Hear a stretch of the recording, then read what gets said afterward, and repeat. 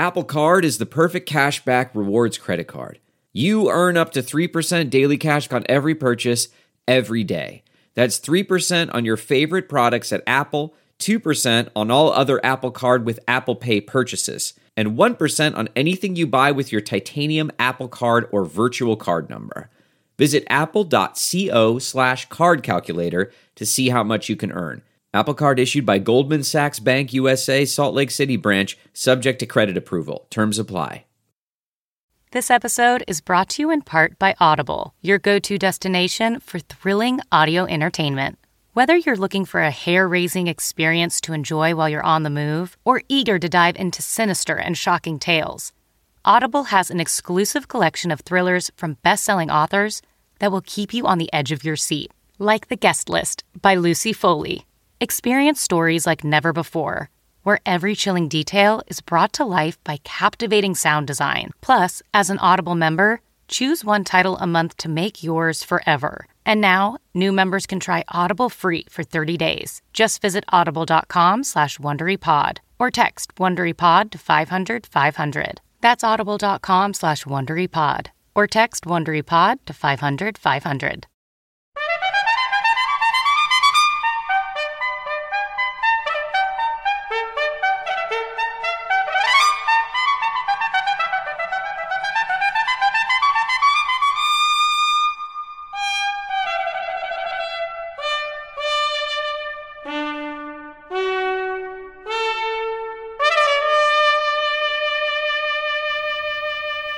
Good morning. I'm Jane Pauley, and this is a special edition of Sunday Morning. It's the food issue, our look ahead to the Thanksgiving holiday, a time to eat, drink, and be merry, and to be thankful as well. There was a time we blamed turkey for making us drowsy after a big Thanksgiving meal. These days, Luke Burbank tells us, a new trend is making us feel mellow and very cutting edge. Call it weed, cannabis, or chronic. More and more, it's what's for dinner. The herb has so many different flavor profiles that the possibilities are endless. It's a whole new idea of eating your greens. Cannabis cuisine. Ahead on Sunday Morning. Another trend, cocktails without booze. Mocktails, they're called. Served up in style this morning by Califasane, while Serena Ulsher will share something cool. 'Tis the season for cocktails on the rocks, but not just any cocktail. We're going to do some day drinking without the booze. Without the booze. Without the booze. And not just any ice. We do our drill press machine spheres. We also do hand cut. What do you need a hand cut sphere for? Just more like a geodesic sphere. Beautiful. Later on Sunday Morning, a sobering combination. As Ukrainians struggle for the survival of their country, Holly Williams tells us about the fight on an unlikely front. A Ukrainian chef does battle against Russia's invading army from the kitchen. You want to cook some borscht? I'd like to cook some borscht. Have you been doing this before? Never before. A lesson in surviving war and making borscht, coming up on Sunday Morning. And there's plenty more on our menu. It's Sunday Morning's Food Issue, November 20th, 2022. We'll be right back.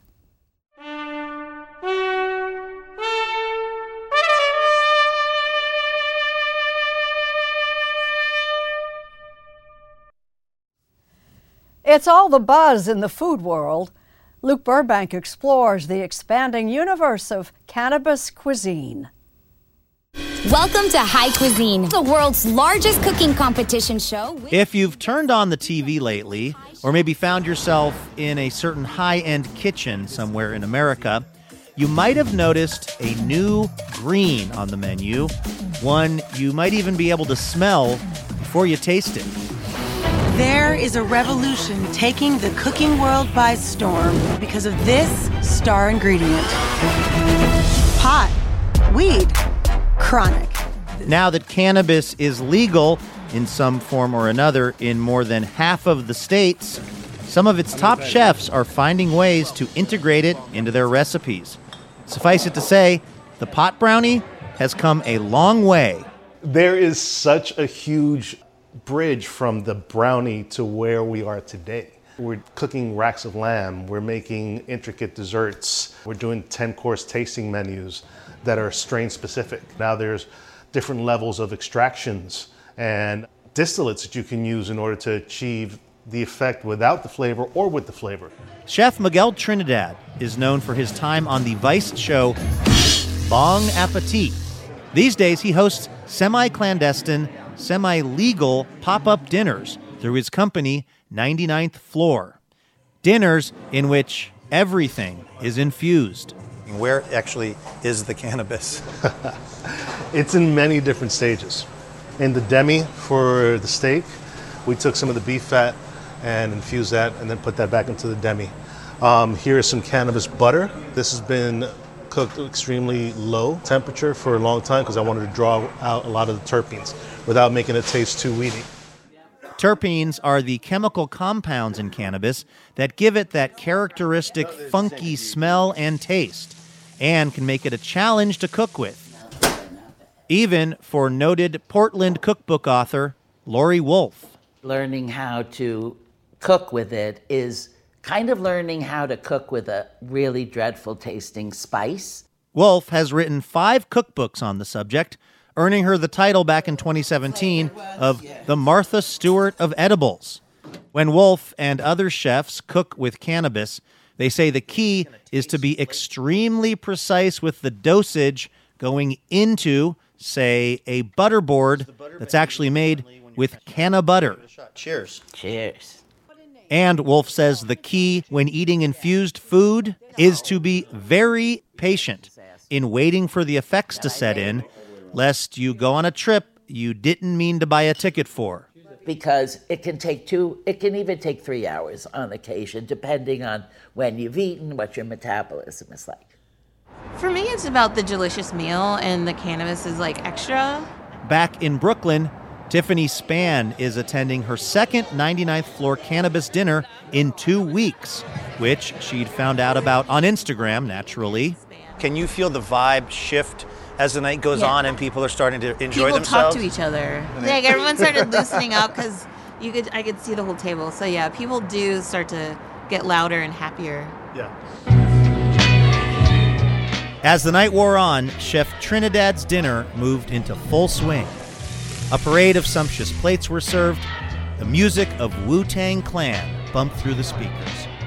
It truly was a meal for both the body and the soul.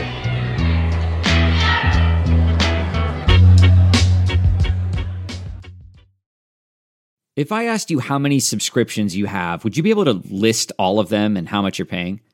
If you would have asked me this question before I started using Rocket Money, I would have said yes, but let me tell you, I would have been so wrong. I can't believe how many I had and all the money I was wasting. Rocket Money is a personal finance app that finds and cancels your unwanted subscriptions, monitors your spending, and helps lower your bills. Rocket Money has over 5 million users and has helped save its members an average of $720 a year with over 500 million in canceled subscriptions. Stop wasting money on things you don't use. Cancel your unwanted subscriptions by going to rocketmoney.com/Wondery. That's rocketmoney.com/Wondery. rocketmoney.com/Wondery. Across America, BP supports more than 275,000 jobs to keep energy flowing. Jobs like updating turbines at one of our Indiana wind farms and producing more oil and gas with fewer operational emissions in the Gulf of Mexico. It's and, not or. See what doing both means for energy nationwide at bp.com/investing in America. As planet Earth is heating up, a growing number of farmers are pulling up stakes and moving north, chasing cooler temperatures their crops need for growth. Ben Tracy has a report on how climate change is changing where and what we plant. The most unusual thing about Joe Franklin's 78-acre citrus farm is that it really shouldn't be here. When I first started with it, people couldn't believe me when I told them it was grown right here in Georgia. They didn't believe me. Oh, no, you can't grow that here. But Franklin now has 12,000 trees, growing fruit in the middle of Georgia. Grapefruit, Meyer lemons, tangos, gold nuggets, satsumas, Georgia kisses, bingos. You'd normally expect to find hundreds of miles south in Florida. So I'm not going to find a Georgia peach anywhere on this land? No, afraid not. One of the main things that drove my decision to plant them was the fact that it is so much warmer now than it was 30 years ago, 40 years ago. I know when I was growing up, golly, in October you always had a couple of frosts, and November you usually had a freeze. That doesn't happen anymore. Did you think of that as climate change, or did you just say something's different here? No, I thought of it as climate change, and it's happening. I mean, there's no doubt about it. A month of rainless days and temperature above 100. Farmers have always dealt with the whims of Mother Nature, but now climate change is changing what they can grow and where they can grow it. Like everyone knows, of course, there's global warming, but then what does it mean? Himanshu Gupta is the CEO of San Francisco-based startup Climate AI. Their platform uses machine learning to identify climate risks for food companies and farmers. The stakes are high. Worldwide, it's estimated crop yields could decline up to 30% by the year 2050 as the planet warms and climate change fuels more severe drought and flooding. A lot of crops, not just in the US, but also in Africa, India, are already seeing the impacts of climate change. If we move into the future, these areas will have a significant shift. Gupta showed us how the cranberries on our Thanksgiving tables will likely have to be grown significantly further north in the coming decades. It's going to be riskier in a lot of places to grow certain crops in the future, but this is helping mitigate some of that risk? Absolutely. And using that, you can tailor your recommendations for the food companies or seed companies or for farmers. Dramatic shifts are already happening. There's now coffee from California and fine wines from England. But while warmer temperatures may benefit some crops, they can devastate others. In Georgia, the state's famed peach trees require significant winter chill in order to bloom come spring. So this is one of your weather stations? Yes, we have 89 stations across the state. Pam Knox is an agricultural climatologist at the University of Georgia. She says winters here have warmed on average more than 3.5 degrees since the 1800s, enough to put many varieties of peaches at risk. Researchers are racing to develop new warmer weather varieties to take their place. As warming continues, should we expect crops to kind of migrate north in some fashion, things that needed to be further south in the past?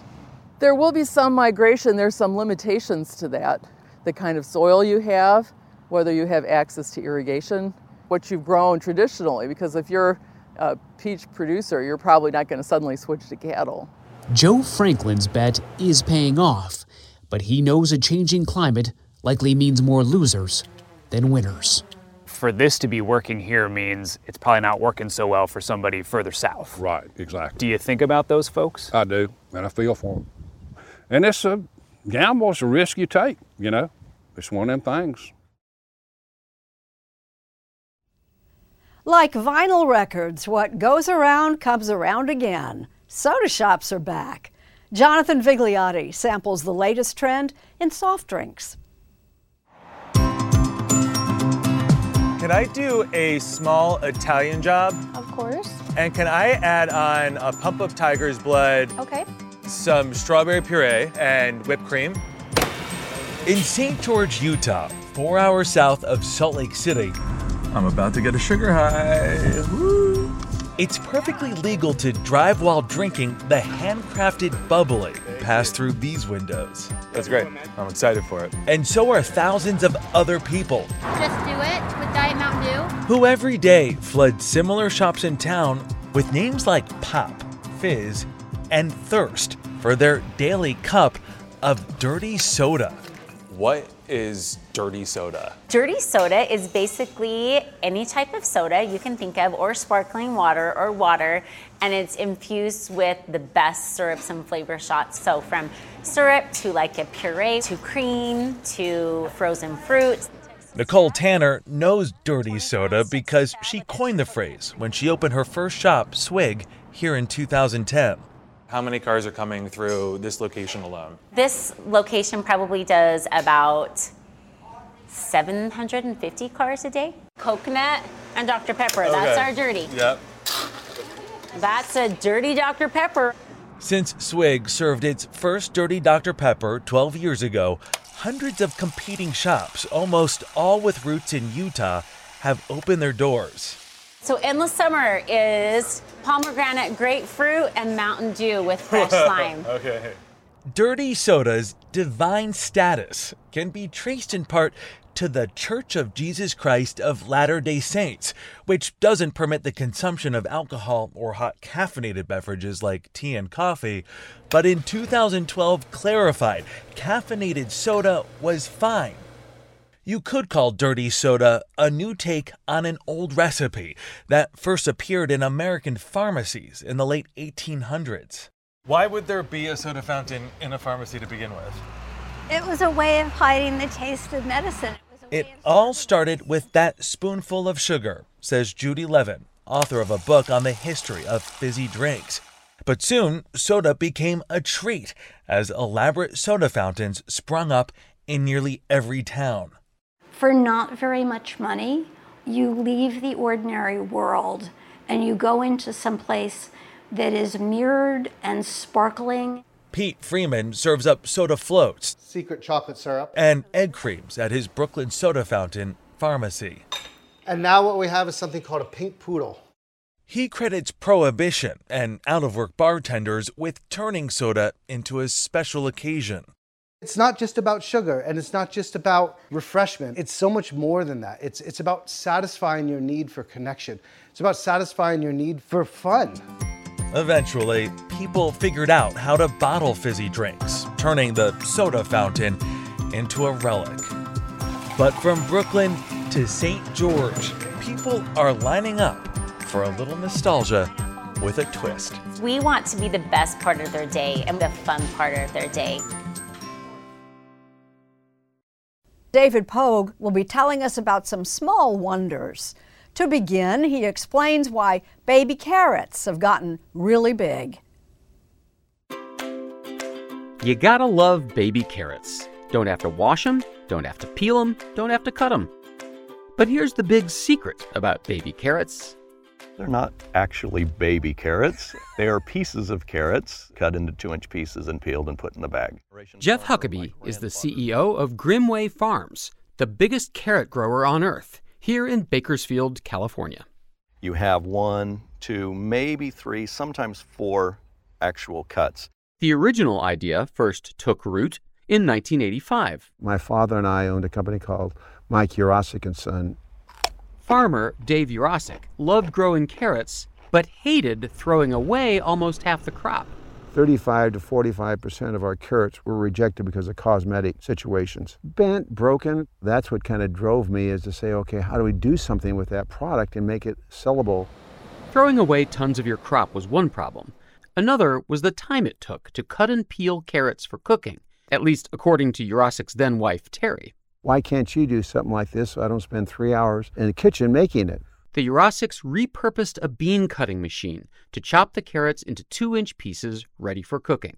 But focus groups revealed a surprise. Customers weren't interested in cooking them. They don't want them for cooking. They want them for snacks. So the Urosics retrofitted this plant to start processing baby carrots. Bunny Love was their brand, which Grimway later bought. Once the baby carrots hit store shelves in the early 90s, U.S. carrot consumption more than doubled, and today, 70% of all carrots we buy are the baby kind. So everybody wins. The farmers sell more carrots, we snack more healthfully, and nothing is wasted. Everywhere you go, you see baby carrots. Do you take pride every time you see that? It's nice to still walk in a store and see them there. Tell my wife, that was me. Man, we did that, you know.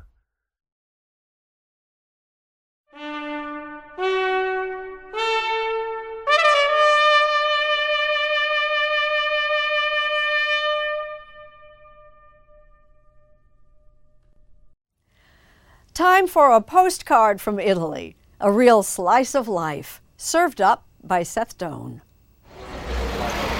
This bustling city in the shadow of a volcano has a passion for food which explodes onto the street and has been exported around the world. Ecco, bravo. Naples gave us pizza. Cooked in about 90 seconds at an intense 800-degree heat, pizza is the soul of Naples, says master pizza maker or pizzaiolo Antonio Starita. È un po' l'anima. At 80 years old, he knows his wood-burning oven and whips up a margherita pizza, mozzarella, tomato, and basil. One popular story says it was invented for Italy's Queen Margherita in the 1800s. Starita embraces tradition, but did not like making pizza at first. You didn't like it? I liked it, he admitted, when I saw the money coming in. Arrivavano I dollari. Pizza's popularity means big business, clear to anyone who's scrolled social media and seen the growing number of ads for those home pizza ovens. I shouldn't say so, but it's so easy to make. Chef Stefano Caligari, who has restaurants in New York and Rome, says far from being a threat, those home ovens may actually boost business. It helps? Yes. How so? Because it makes you closer with pizza. And even people, they challenge. Oh, it's better pizza I bake than this famous pizzaiolo, you know? The beauty of pizza is its simplicity, he says. You can eat it with your hands, and there are few rules. You must know that pineapple on a pizza is something, like devil for Italian pizzaiolo. Pizza, cacio e pepe. He uses an unusual ingredient, ice. It melts and he tops it with pecorino cheese and pepper, a twist on the dish cacio e pepe. We will see how actually it's made through Neapolitan pizza. For home pizza makers, the Verace Pizza Napolitana Association, which usually teaches pros, offers an online class with oven maker Uni, whose sales soared during the pandemic. Fior di latte is the ideal cheese. Joining from the U.S., a student in Virginia, and Stephanie and David Javier, who set up on their back deck, bringing a bit of Naples to Queens, New York. Isn't it easier just to go down the street and order a pizza? I guess it is convenient, but there's a little bit of being able to eat what you made, satisfaction from that. It's not just beginners using these ovens. Pizza chef Salvatore Santucci, who has huge wood-burning ovens at his pizzeria in a suburb of Naples, Questo è il mio garage. Showed us where he makes the dish when he's at home, his garage. Una pizza napoletana cuoce per calore, non cuoce per fiamma. A Neapolitan pizza cooks via heat, not flame, he said. Whether we have a gas, wood, or electric oven, if all three are at the right temperature, the pizza cooks exactly the same. Uguale. But back at Starita Pizza, it doesn't compare. No comparazione. This traditionalist was not convinced. He's made pizza for a pope and has an almost religious reverence for this. As long as I'm alive, he said, I'll never let them take away my wood-burning oven.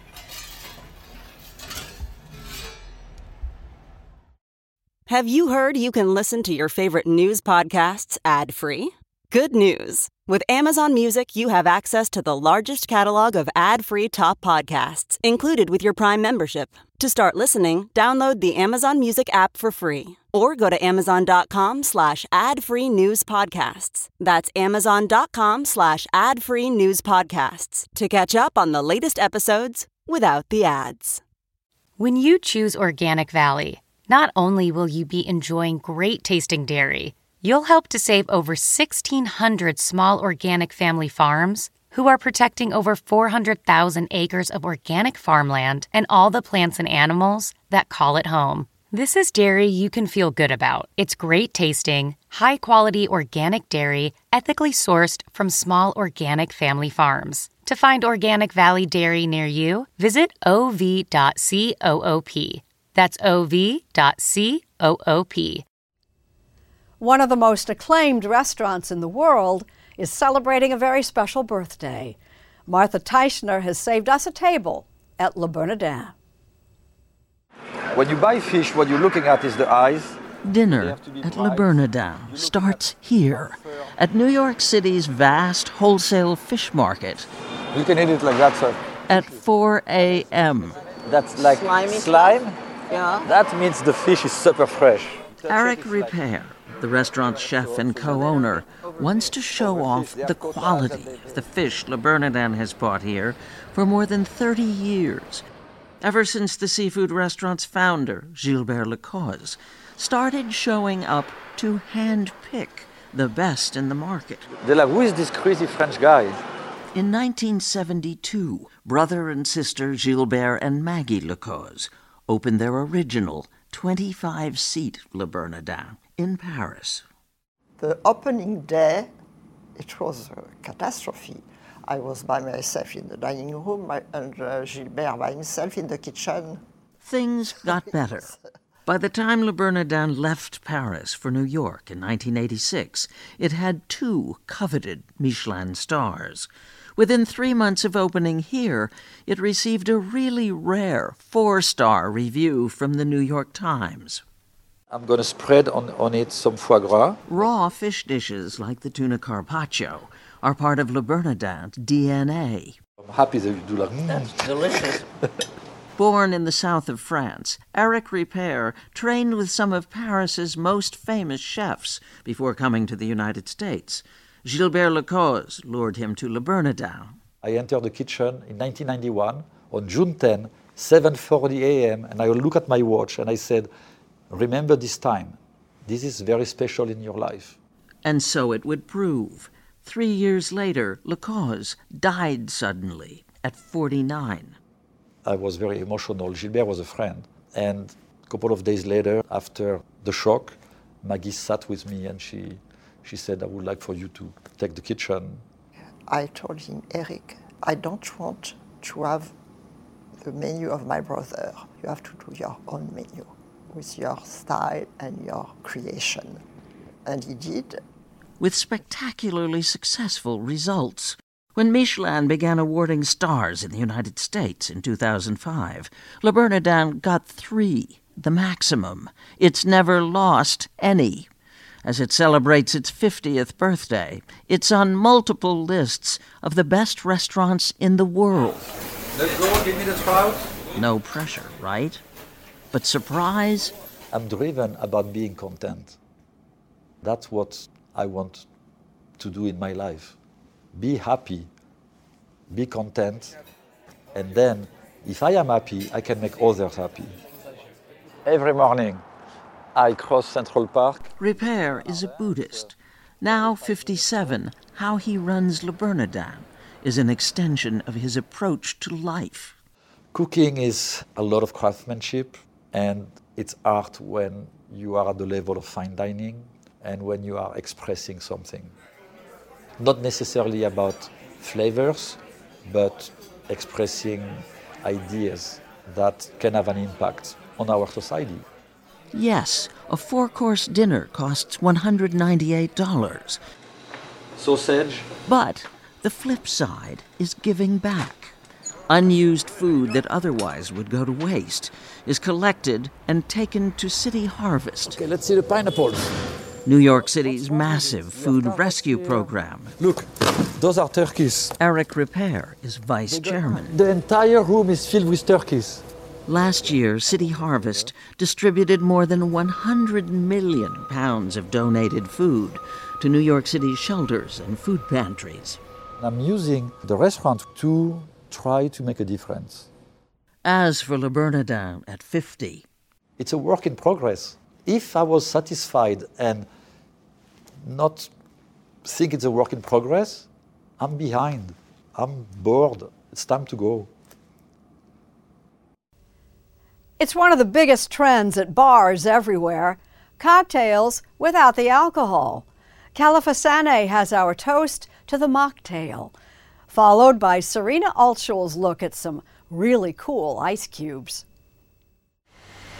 I'm sitting here in one of the biggest breweries on the East Coast, right? Yep. We're a top 20 craft brewer by size in the country out of over 9,000 craft breweries. But there's one thing you won't find in all these cases of craft beer: alcohol.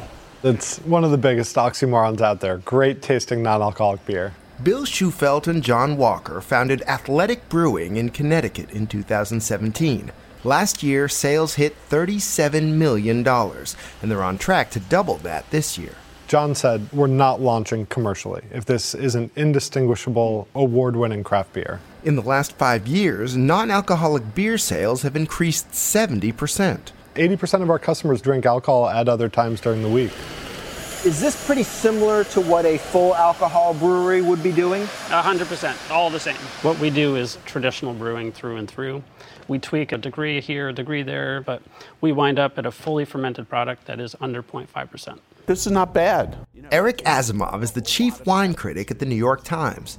We asked him to taste some of the latest non-alcoholic beverages, including an athletic beer. It's super hoppy. There's a lot of flavor in there. I thought you might hate this. No, I quite like it. Have you noticed in the last 5 or 10 years that there are more and better non-alcoholic drinks on the menu? Oh, absolutely. No good cocktail list nowadays is complete without at least a few selections. Do you think there's more room to grow? It's going to increase. Dry Januaries are a big thing. That's been extended to October. I'm worried it's going to take over the whole calendar. With some people, it is. You have people thinking intently about their health and deciding maybe that alcohol consumption is not a great thing. We're going to do some day drinking without the booze. Cameron Winkleman is head bartender at Manhattan in New York City. One of the country's foremost wine experts. Are you feeling skeptical? A little bit, yes. This is Pinot Noir that's been de-alcoholized and carbonated. If you were to drink a good sparkling wine that's made naturally, the bubbles would be cascading all over the mouth. And this feels more like a soft drink. That's if you compare it to wine. If we're comparing it to other non-alcoholic wines, right, I think this is a really good effort. It's not overwhelmingly sweet. Alcohol is part of the natural process of making wine. Yeast transforms the sugar in the grape juice into alcohol and carbon dioxide. If you don't have alcohol, you're putting together parts that don't really have a unifying element. Asimov says some of his favorite non-alcoholic drinks are the ones that don't try to imitate wine. This is actually a gooseberry ferment. Wow. It's almost very floral. Mm-hmm. I really like that. He also liked some of the alcohol-free cocktails. A Mass Riverine seedlip that's been infused with mango, grapefruit, yuzu, and coconut water, and topped with the mango matcha meringue. Oh my, that is delicious. So concentrated and yet light and refreshing. The growth in this market seems to be as an add-on, right? Not, I'm gonna give up cocktails and only drink mocktails. It's like, I don't want to have 4 cocktails, but maybe I could do 2 and 2. That's as I understand it. It's not my personal experience, I confess. What's your personal experience? I just drink less. But that's not really the American way. The American way is, let me figure out a way to consume even more. If I don't want an alcoholic beverage, my tendency, except for a cocktail, is to drink water. Water? Yeah. Now I've heard everything. I love water. This is Serena Altschul. At 100-weight ice in New York City, every morning starts with a harvest. No soil or sunlight here, just 300 pounds of crystal clear, heavily filtered frozen water. Founder Richie Bacato's crop of choice, ice cubes. Ice was always a focus as a bartender. For Bacato, ice is not a supporting character, but the main attraction. If you're taking pains to include a top-shelf spirit and you're making your own syrups, your ice component, your frozen water component should be just as important. That's amazing! From spheres to spears to good old 2-inch cubes, each piece of ice here is precisely sawed. Once packaged, the rocks are delivered to local bars and restaurants. Here's the start of the winter harvest. Long before custom cubes, ice came from lakes and ponds. In the 19th century, New England businessman Frederick Tudor popularized production of the cool commodity. For many, the frozen chunks would be used to preserve other goods, though only those with deep pockets could afford them. As advances in refrigeration and freezing evolved, so did the availability of mainstream ice. GE was early in refrigeration in the 20s, so no more ice blocks delivered to keep your ice chest cool. Sam Duplessis is the Senior Director of Product Technology at GE Appliances in Louisville, Kentucky. We've continued to innovate in the ice. We had our first automated ice maker in the 50s. Nowadays, GE's perfected a different kind of ice. Down in the South, it's called restaurant ice. On the East Coast, it's called hospital ice. And then in the West Coast, they call it pebble ice. But it's all the same. It's a little nugget that people like to chew on. Nugget ice. It can be addicting. So this is what all the hubbub is about. It's not totally frozen, and that water content allows it to be easier to chew. They're like mini cubes. They're mini cubes. It allows it to cool the drink faster and then also absorb that flavor. Nick Gilkey is an engineer with GE Appliances, where they create and track the development of their frozen products. There are about 60 different ice makers in here. It's more traditional shape. I would love this. No matter which way you carve it, ice's glacial progression has been revolutionary. Mo Rocca is visiting a New York City institution that's, no question, a cut above.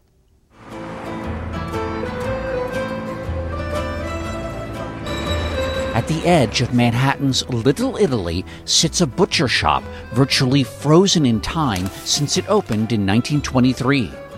I joke many times and I say it's half museum, half butcher shop. I should charge admission because so many people come in and they're just like, is this real?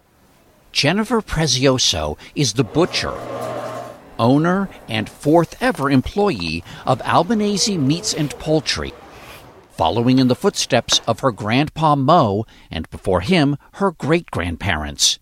This is my great-grandma's handwriting. It's a very old book, I guess you could say, of orders. This is from March 1st, 1934.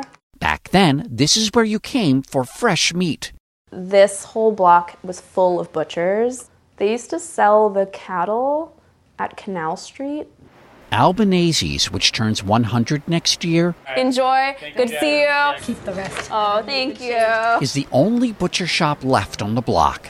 I can make franchise with the butter and lemon. Ann DeBonis has been coming here since she was a kid. Come here and you think of old times. If this feels like the set of a TV show, 8 pounds. well, it has been. We got the rabbi! In fact, Prezioso was acting on stage when Grandpa Mo started slowing down, and she stepped in to help out. He was like, well, I thought you want to act. That's what you love to do. And I was like, I do, but I also love to be here and tell our story every day. What started as driving her grandpa to work turned into an apprenticeship. And then Mo popped the question. He said, so when I die, are you going to take over the store? And I was like, yeah, I think I could do it. Had you been thinking about that, or did it just suddenly come out of you? I think maybe a little of both. In April 2020, Mo Albanese, just shy of 96, died after contracting COVID. You never feel like you have enough time with those kind of people that you love. And so Jennifer Prezioso is today manning the shop solo. Sort of. I think he's up there very antsy like this, waiting. Let's go. Come on, andiamo. What are we doing? What are we doing? I feel him excited for what's to come. And we have a new lease on the store, so we're going to be here for a few more years. And I look forward to that too. Hey, it's Kaylee Cuoco for Priceline. Ready to go to your happy place for a happy price? Well, why didn't you say so? Just download the Priceline app right now and save up to 60% on hotels. So whether it's Cousin Kevin's Kazoo Concert in Kansas City, go Kevin, or Becky's Bachelorette Bash in Bermuda, you never have to miss a trip ever again. So download the Priceline app today. Your savings are waiting. Go to your happy place for a happy price. Go to your happy price, Priceline. As a professional welder, Shayna Ford uses Forge FX to practice over and over, which helps her improve her skills. The more muscle memory that you have, the smoother your weld is. Learn more at meta.com/metaverseimpact. Some small wonders from David Pogue. You see them in fancy restaurants, food magazines, and windowsill farms. They're microgreens, barely sprouted seedlings. Nobody knows who first added a microgreen to a dish, but if you want to know who made microgreens a thing, it was probably these guys. You were irritating me. You kept saying, that's not the right I kept size. telling him, I want them bigger, you know? Virginia chef Craig Hartman and his friend and vegetable supplier, Michael Clark, who's been described as a mad scientist farmer, yep. One fateful day in 1993, Clark asked if Hartman needed anything for his restaurant. You should grow me these baby greens. And he says to me, hey, Craig, what is a baby green? And I said, well, it's a lettuce. And they're small, they're babies. 4 weeks later, Clark returned with 3 plastic bags full of these. I'm like, Mike, what the is this, you know? So I said, no, baby greens. They're about this long. And he's like, but Craig, this took me a whole greenhouse. 21 days, yeah. But anyway, I used them that night for my salad course. Hartman recreated that fateful salad for us. Microgreens, olive oil and balsamic vinegar, smoked duck. We put a few pieces of this Gorgonzola Dolce around. Oh my gosh. The first microgreen dish ever served. By pure coincidence, a writer for a national restaurant magazine was in attendance that night. And she's showing me her plate. She goes, what is this? And I said, it's a newest thing. We call them microgreens. You made that up on the spot? I made it up on the spot. Her article introduced chefs all across the country to microgreens. And you'll sell all this, right? Yep, this is all sold. And Clark's simple misunderstanding led him to start a full-grown organic microgreen business. We have micro cilantro. Imagine that on a taco. We have micro broccoli, which is... Of course, chefs had been cooking with bean sprouts and alfalfa sprouts since the 80s. But microgreens come from a later stage of plant growth and many more species. This is a red Russian kale. Have there been any experiments that didn't wind up tasting that great? Micro hay didn't work. The grass was just grass. Well, look what you've unleashed upon the world. Well, some people might not be happy about it. You know, some of the young chefs, they'll be like, these microgreens. Wait, why? Is there a downside? You're the guy that made us use tweezers. Thank you very much. It's one of the traditional dishes of Ukraine, a soulful soup providing a lot more than nourishment. Here's Holly Williams. Andrew, We first met the ebullient Yevgen Klopotenko in Kyiv in February, before his country went to war. He's Ukraine's most famous chef, acclaimed for reviving old recipes from before the Soviet era and serving them up to a fashionable crowd in his award-winning restaurant, 100 Rokhiv. His signature dish is borscht, the hearty vegetable soup that's enjoyed across Eastern Europe and Russia, but which Klopotenko asserts originated in Ukraine. Ukrainians and Russians have a lot of shared history. They have some shared culture. In recent years, you guys have gone in very, very different directions. Yeah, we are running. You're running. Like we're running, we want to show to the world that we are Ukrainians. We are not Russians. You're different. Yeah, we're different, totally different. But even as we slurped on our stew, over 100,000 Russian troops had massed menacingly along Ukraine's frontier. It's our territory, and it's like they will never let us go. Never let us go. Just 9 days later, Vladimir Putin ordered his army across the border. Part of Putin's justification for the carnage was that Ukraine didn't really exist as a nation. 100 Rokhiv closed for just 3 days before reopening as a military canteen. Good to see you too. By July, Klopotenko's restaurant was back in business.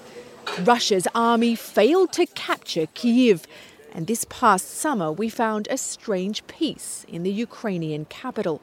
Life looked surprisingly normal. You don't know where you will when you will be dead, because rocket can fly in every second. So you have to live your life and you have to do the best what you can. Live for the moment. So trust in the army and do the best what you can. Klopotenko was just as frenetic as before, and he'd kept busy with another project. He succeeded in lobbying the United Nations to list Ukrainian borscht as an endangered cultural tradition. This borscht, it means that we are fighting back. Not more borscht of the Russian Federation, it's only ours, Ukrainian borscht. You have to take the He gave us a lesson in how to make it, starting with blood red beets. You have to have passion. I've got passion for eating. One of the great ironies of Putin's invasion is that it's made many Ukrainians more certain of their national identity, more adamant that they are not Russian. And the war's made Yevgen Klopotenko a roving cultural ambassador, travelling the world to promote Ukrainian food, including at this international culinary fair in Paris. I love that. It's not a role he aspired to before, but he told us it's his way of defending his country. If soldiers will come back from the war and here going to be nothing, for what they're fighting? They're fighting for the good life. You're fighting for your identity. Yeah. That's it.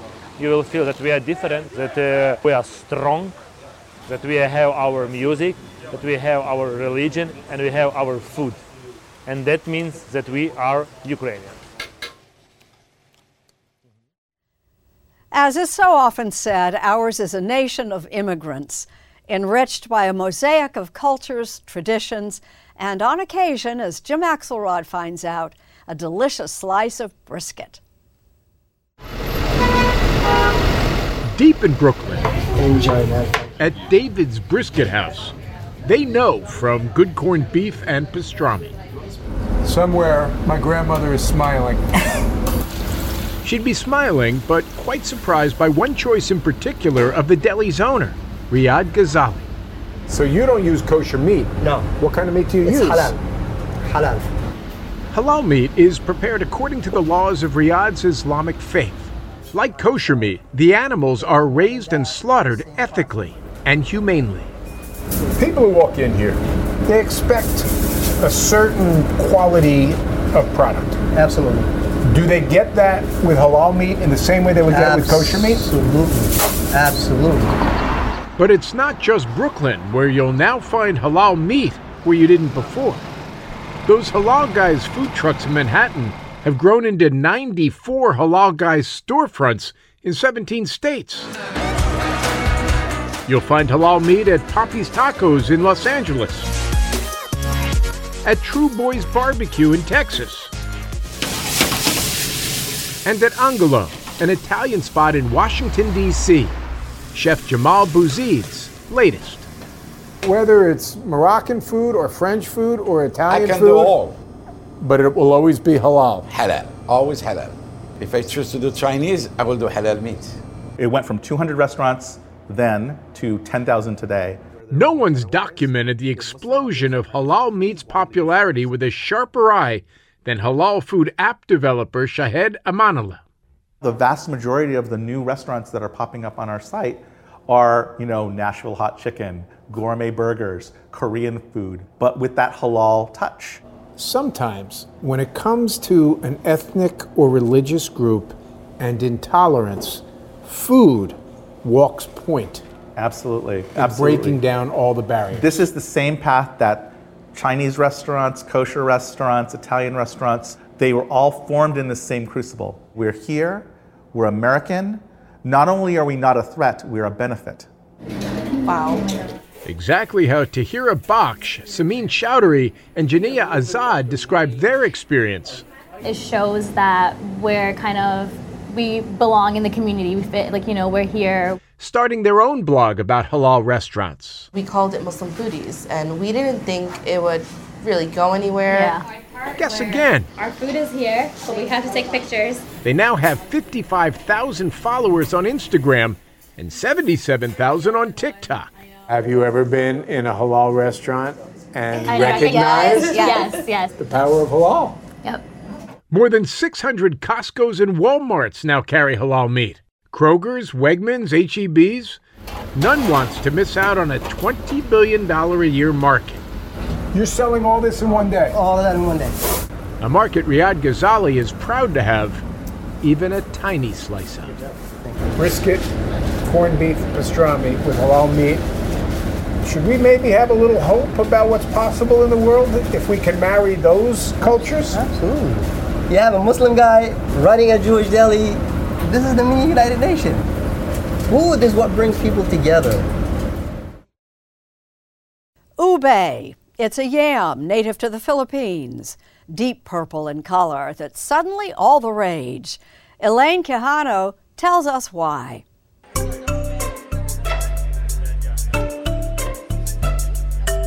For the uninitiated, there's a growing purple phenomenon. Cakes, drinks, ice cream, you name it, and you'll find it in purple. It's called ube, a purple yam that's one of the rising exports and staples from the Philippines. It is a pretty photogenic ingredient, right? With that purple? So true. Oh my God, yes, ube is a photogenic ingredient for sure. Author and restaurateur Nicole Panseca is a connoisseur of Filipino cuisine.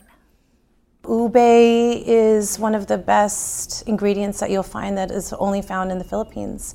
It's a starchy root vegetable. It can be grown underground or even an aerial tuber. You're going to find notes of vanilla and pistachio. Even the moment you cut it open, you'll know that it is ube by the smell. How easy is it to get fresh ube? Oh, not easy at all. It's only really one harvesting time in the Philippines, around this time actually. But it's easier to find processed as dried powder, grated and frozen, or as an extract. I love people using the ingredient and curious about the culture, but even more so, I love that Filipino Americans are getting more curious about themselves. How did you hear about us? I love ube, so my friend told me about this place. Ginger Lim Dimapasuk and her husband run Cafe 86 in California. They've baked up over 50 ube-infused treats since 2014. For Filipinos, it's always, oh my gosh, I can't believe we have a cafe just focusing on ube. What is this? This one is the ube butter bar. You have to try that one. But for non-Filipinos, it's always, what is this purple thing? It's always curiosity. But I believe that food is the gateway to one's culture. For Filipinos who first set foot on this continent in 1587, ube's growing popularity represents part of their heritage taking root. Maybe to others it's a fad, but it's not going to go away like your normal fad because we're here to stay. Pie is now served, and with it, thoughts on the common traditions that bring us together. They're from Rishikesh Hirway, musician and host of the show, Song Exploder. Before I was born, my parents didn't celebrate Thanksgiving. Not until my sister and I came into their lives. Suddenly, these Indian immigrants had Americans for kids. And in the early 80s, one day, after making turkeys out of construction paper in school, I asked if we could have a Thanksgiving dinner. And they said yes. My dad learned how to cook a turkey, and we invited some of our family friends over, other Indian families. So in addition to stuffing and mashed potatoes, we had a full Indian potluck. The next year we did it again, and that was it. It became a tradition. A couple years later, my mom introduced a special dessert into the menu, mango pie. It was made with Alfonso mango pulp, something you can really only find in Indian grocery stores. It's imported in these big aluminum cans, and it has a bright, punchy sweetness. She would mellow that flavor out by mixing it with Cool Whip and cream cheese to make a custard filling, and then she'd pour that into a graham cracker crust. It was, and still is, the best dessert I've ever had. In 2020, the week before Thanksgiving, my mom passed away after years of illness. We couldn't gather with others for her funeral. It was really hard, and Thanksgiving that year just didn't feel like Thanksgiving. But last year, my wife and I hosted Thanksgiving again at our house, and I made my mom's mango pie. For me, it's a way to remember her and a way to share my upbringing with others. A wonderful thing that happened before my mom passed away was that my friend Samin Nosrat, the chef and author, wrote an article for the New York Times all about my mom's pie. She created a gourmet version of my mom's humble recipe, and it got published with my mom's name right there. And suddenly, people everywhere started making mango pie. I'm still trying to find ways to share this little piece of my mom's story with the world. This year, the wonderful Portland ice cream company Salt & Straw is making an ice cream flavor based on her recipe. It's called Mom's Mango Pie. My mom, like so many moms, gave me a sense of who I am through food. She brought joy into my life and other people's lives through her cooking. And I'll always be thankful for that. I'm Jane Pauley. We wish you and yours the happiest of Thanksgivings. And please join us when our trumpet sounds again next Sunday morning.